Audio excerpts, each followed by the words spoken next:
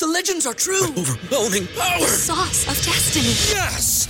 The most legendary sauce has arrived as McDonald's transforms into the anime world of WickDonald's. The greatest flavors unite in all new savory chili McDonald's sauce to make your 10-piece Wick Nuggets, fries, and Sprite ultra-powerful. Unlock manga comics with every meal and sit down for a new anime short every week only at WickDonald's. Ba-da-ba-ba-ba, go! At participating McDonald's for a limited time while supplies last. This is it. The putt to win the tournament. If you sink it, the championship is yours. But on your backswing, your hat falls over your eyes. Is this how you're running your business? Poor visibility because you're still relying on spreadsheets and outdated finance software? To see the full picture, you need to upgrade to NetSuite by Oracle. NetSuite is the #1 cloud financial system to power your growth. With visibility and control of your financials, inventory, HR, planning, budget, and more, NetSuite is everything you need to grow, all in one place. With NetSuite, you can automate your processes and close your books in no time while staying well ahead of your competition. 93% of surveyed businesses increased their visibility and control after upgrading to NetSuite. Over 27,000 businesses already use NetSuite. And right now, through the end of the year, NetSuite is offering a one-of-a-kind financing program to those ready to upgrade at netsuite.com/C-Suite. Head to netsuite.com/C-Suite for special end-of-year financing on the #1 financial system for growing businesses. netsuite.com/C-Suite.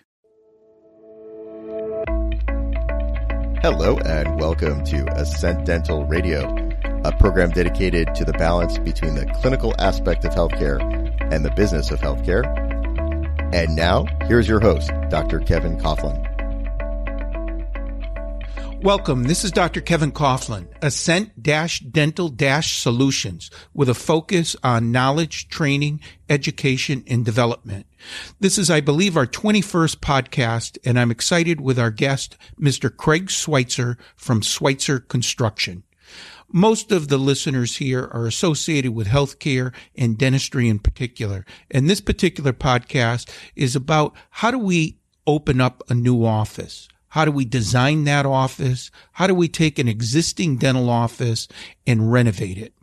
Over my 34 years of practicing dentistry and still practicing dentistry to this point, the physical structure, the infrastructure is so critical to the success of our profession because not only does it make our life easier, not only does it make us proud of our profession, but it creates an environment that our patients feel comfortable and thoroughly enjoy.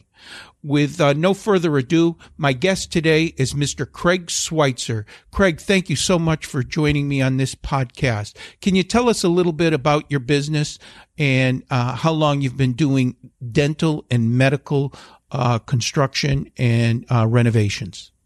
Thank you, Dr. Coughlin.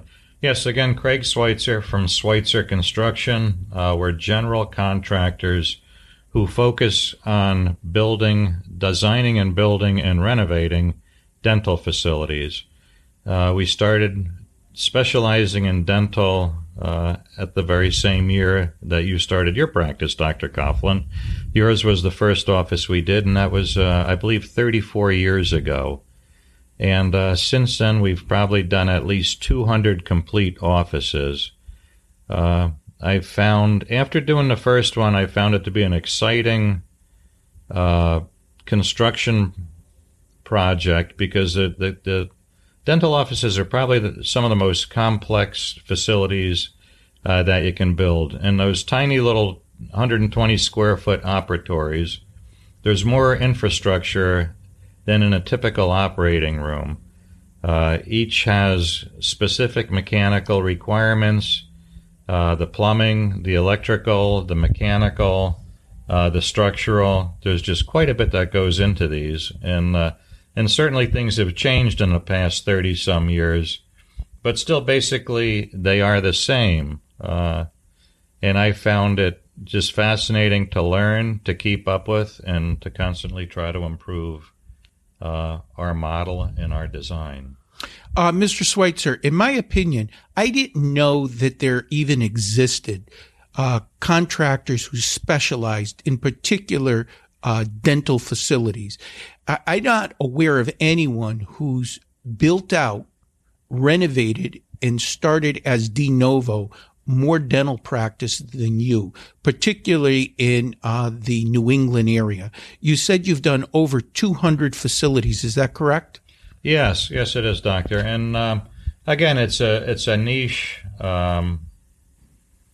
It's a niche that we fit into. I mean, this is the age of specialization. A lot of contractors do additions, residential additions. A lot do new houses. A lot do industrial. We've just found medical and specifically dental to be what works well with us. And we found that it's work that's extremely demanding. The customers certainly don't want a second-rate product. There's no room for anything but perfection. And it seems like we really fit the bill for that. And again, with every design, we just try to make it a little better than the one before. We try to figure out new ways to do, say, gaseous sedation properly, how to streamline the office, how to make it licensing for the doctor easier, how to make the design more efficient, and how to try to, and today more than ever, how to try to keep a competitive price package together and make the patient, the ultimate end user, comfortable with the facility. I mean, that's what we try to do. In full disclosure to our audience, in 1983, I met Mr. Schweitzer. At that time, I had purchased a practice from an older group, and their practice was a beautiful practice, but it was in great need of renovation and update. I didn't know where to go. I didn't know who to look for, and fortunately, our paths crossed. And just a little story about Mr. Schweitzer and his business.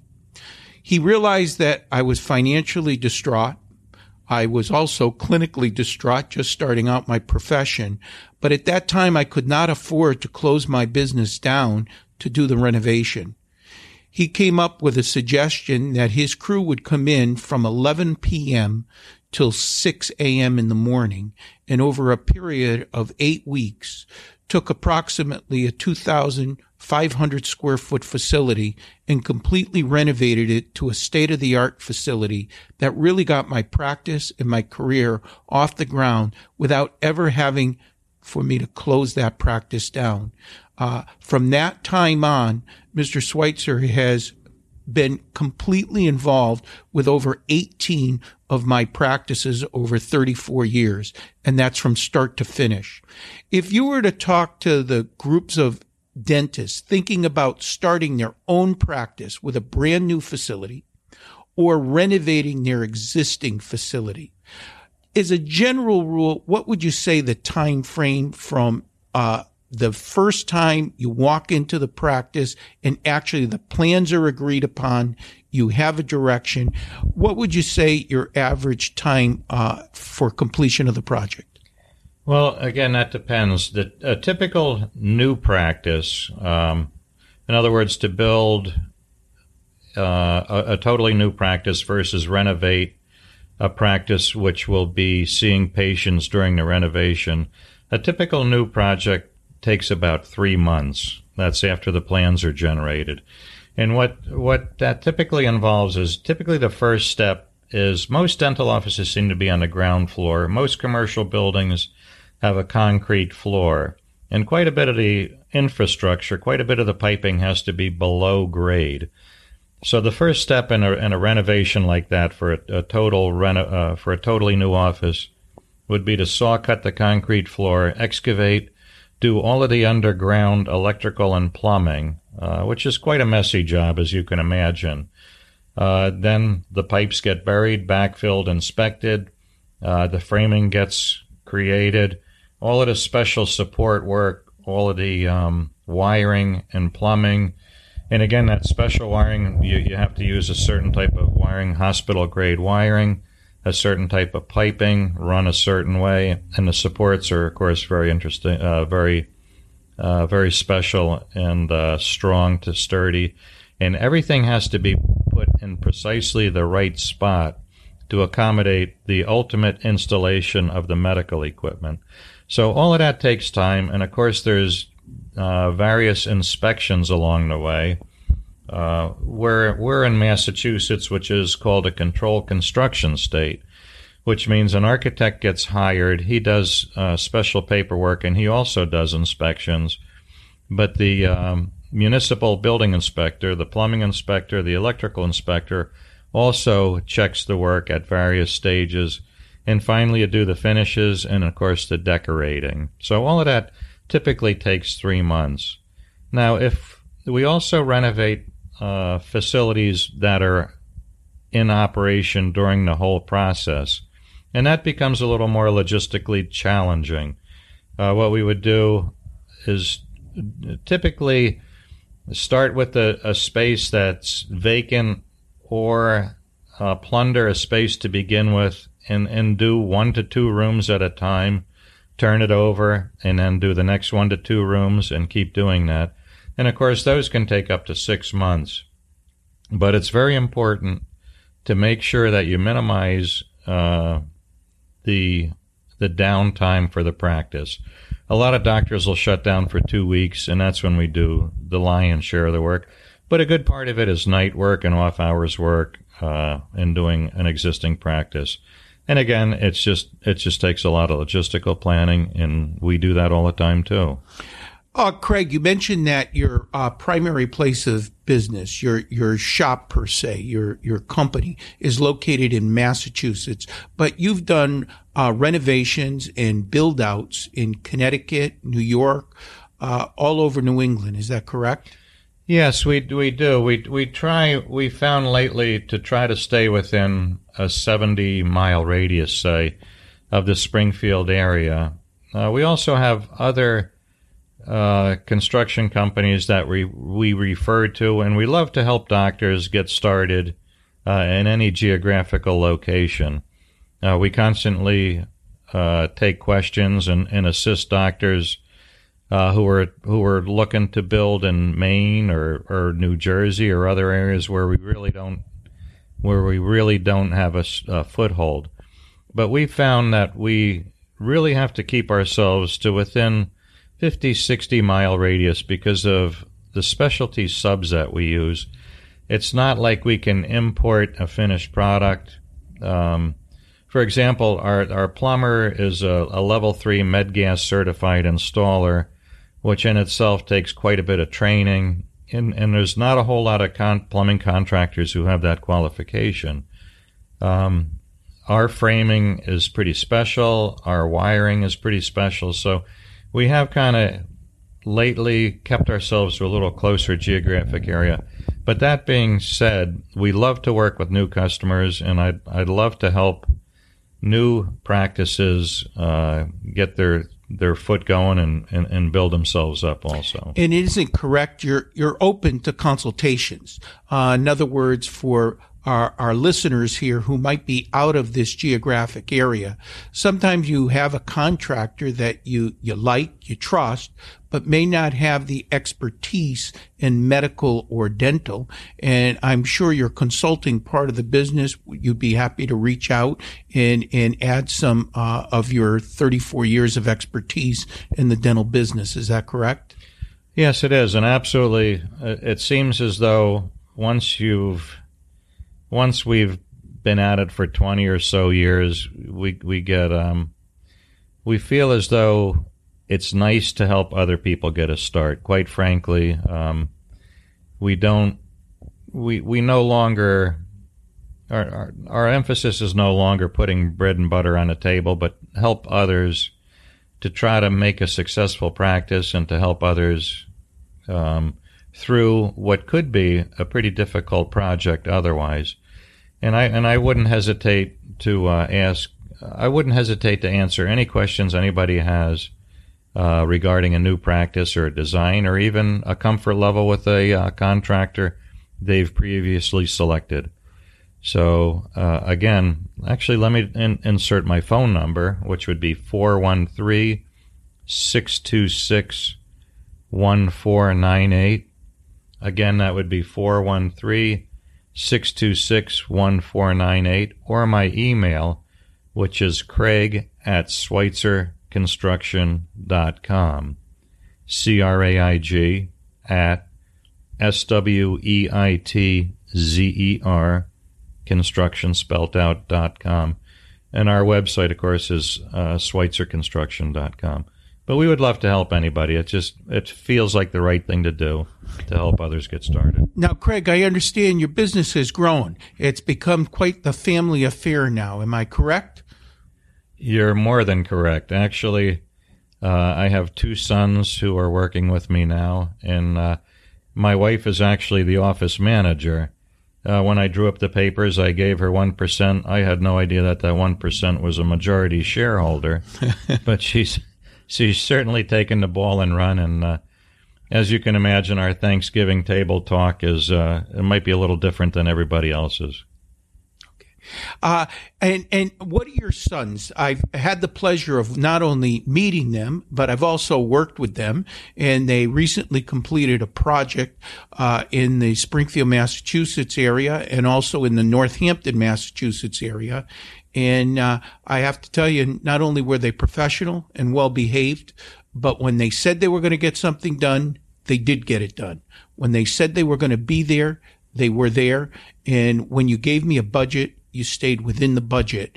And for our listeners dealing with contractors on a day-to-day basis, when you can find somebody that says something, means it, and comes through with it, then you've got a special relationship. And that relationship with Schweitzer Construction, I could tell you, doing these podcasts for some time now, I only put and promote people that I BLT. I believe them. I like them. I trust them. I've used them, and I have no hesitation of referring them. Their character and their work ethic is beyond reproach, in my opinion. And if I was to ask you, over the 34 years, I like to call these some Kevin Coughlin tips. Between Mr. Schweitzer and myself, I'd like to say that we're responsible for suggesting strongly to you listeners, put a small closet in your operatory down by the patient's feet, one on the right side, one on the left, because as we all know, we never have enough storage. The other thing that was your suggestion is rear entry. The operatories have 2 doors on them, one for the dental assistant, one for the doctor, so you never have to move Mr. and Mrs. Smith in the dental chair, and a rear entry so you never have to be disturbed to restock your tubs and trays in the operatory. Are there some other tips that you've seen over the years with your over 200 dental practices that you found that has worked very well in the design and implementation stages? Well, that's a good point, Dr. Coughlin. First of all, one thing that hasn't changed is the operatories, again, for general dentistry, all seem to be 10 feet wide and 11 feet long. I mean, I've been in, I don't know how many offices, and they squeeze a dental chair into a tiny little closet or an odd-shaped room, and it's just impossible to be an efficient and effective professional working in a patient unless the space is exactly as it should be. And that's one thing that Dr. Coughlin's practices, the operatories are all basically the same, and they have to be for efficiency and to be able to do any of the particular procedures that they do. There should be a sink on each side, 10 feet by 12 feet. The chair should be almost in the center, maybe a little bit favored to the left side, to the assistant's side, so the doctor has a little more room to work at the right. The foot of the chair should be at a window, so the patient can actually look out the window and be a little more comfortable through the whole procedure. Again, there should be 2 doors. We typically put a 3-foot door on the right-hand side for the doctor, and a 3-foot door will allow a wheelchair to fit in, so handicap accessibility is no issue. A smaller door, usually about a 2-foot 4-inch door on the left side, on the assistant's side, again keeps the assistant from having to cross behind or ahead of the patient. In a rear delivery or a 12 o'clock cabinet, is also seems to be very efficient. One thing we have noticed in the building codes as well as equipment, the building codes seem to drive a good part of this too. And we've recently found Connecticut has changed their interpretation of the ADA regulations within the last year. And it's actually pretty earth-shaking what they came up with, and that's that you have to have 2 feet clearance to the doorknob side of a door on the pull side. And we're struggling right now to design these operatories to accommodate that, and we found a couple of solutions that work. But the point I'm making is it's not really a static, as much as some of the design features should remain the same. There are external forces sometimes that make you have to rethink and make sure that your design is still current, make sure it meets all new building codes. And we're, like I say, that's one of our challenges right now, is to meet this new ADA enforcement in Connecticut, and we're making headway on that too. Mr. Schweitzer, as our time is coming to a close, generally, would you say between 2,500 and 3,200 square foot is perhaps an ideal size for a dental office? I know it's not one size fits all, but in your 34 years of experience, is that a pretty safe bet between 2,500 and 3,200 square feet? Yes, it is really, and of course it depends on your plans for the future. But a typical dental facility, 22 to 2,500 square feet, supports 5 operatories and the required supporting space, which would be, of course, a reception or waiting room, business office, a financial consulting office, and a private office. Those should be clustered together. And then the clinical area should have typically 5 operatories with a lab and a steri nearby, an employee lounge toward the rear, and a storage area, and, of course, a mechanical room. And those seem to fit into a 2,500 square feet. Now, that's where some practices and some practice plans change. There's some doctors that want to, as they grow the practice, some like to open a satellite office after 5 operatories, and that seems to be one typical business plan, and others seem to hire more doctors and build more operatories in the same space, and that can build, the 3,000 to 5,000 square foot. That can drive that size office. Again, those are the 2 different models, and for a 5-op practice, 2,500 square feet is an ideal size. And after 34 years of doing this and over 200 dental practices that you've built out, just give the audience and the listeners, is an average square foot, what can our listeners expect? And I know this varies depending on design and architectural plans and finished material, but ballparking it, what can our listeners expect to be in the range as a square foot dollar for a build out? Well, typically, assuming if the space already exists ready for a build out, you can usually plan on between $75, more like $80 a square foot for a basic facility, on up to $125, $135, $140 a square foot for space to be fit up ready for dental equipment. And again, that's the variables are there med gases, are there fire protection sprinklers, is it a concrete slab on grade?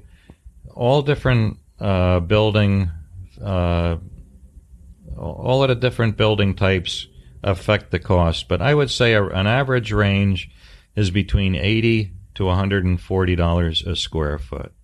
Well, Mr. Schweitzer, thank you so much. And before we close, can our listeners get that website from you one more time? We're again SweiterConstruction.com. SWEITZER construction.com. Ladies and gentlemen, thank you so much for listening to tonight's podcast. As always, before I close, I want to thank Mr. Doug Foresta. He has produced and done all of my podcasts, and without his expertise and knowledge, this wouldn't happen. Thank you both so much, and I look forward to our next podcast in the very near future. Mr. Schweitzer, thank you for taking the time, and thank you personally for doing such an outstanding job for the 14 dental practices that we currently have and the other practices that you've done in the past and the ones you'll be doing in the future. Thank you so much, and thank you to my listeners. You've been listening to Ascent Radio. This is Dr. Kevin Coughlin at Ascent-Dental-Solutions. Thank you very much.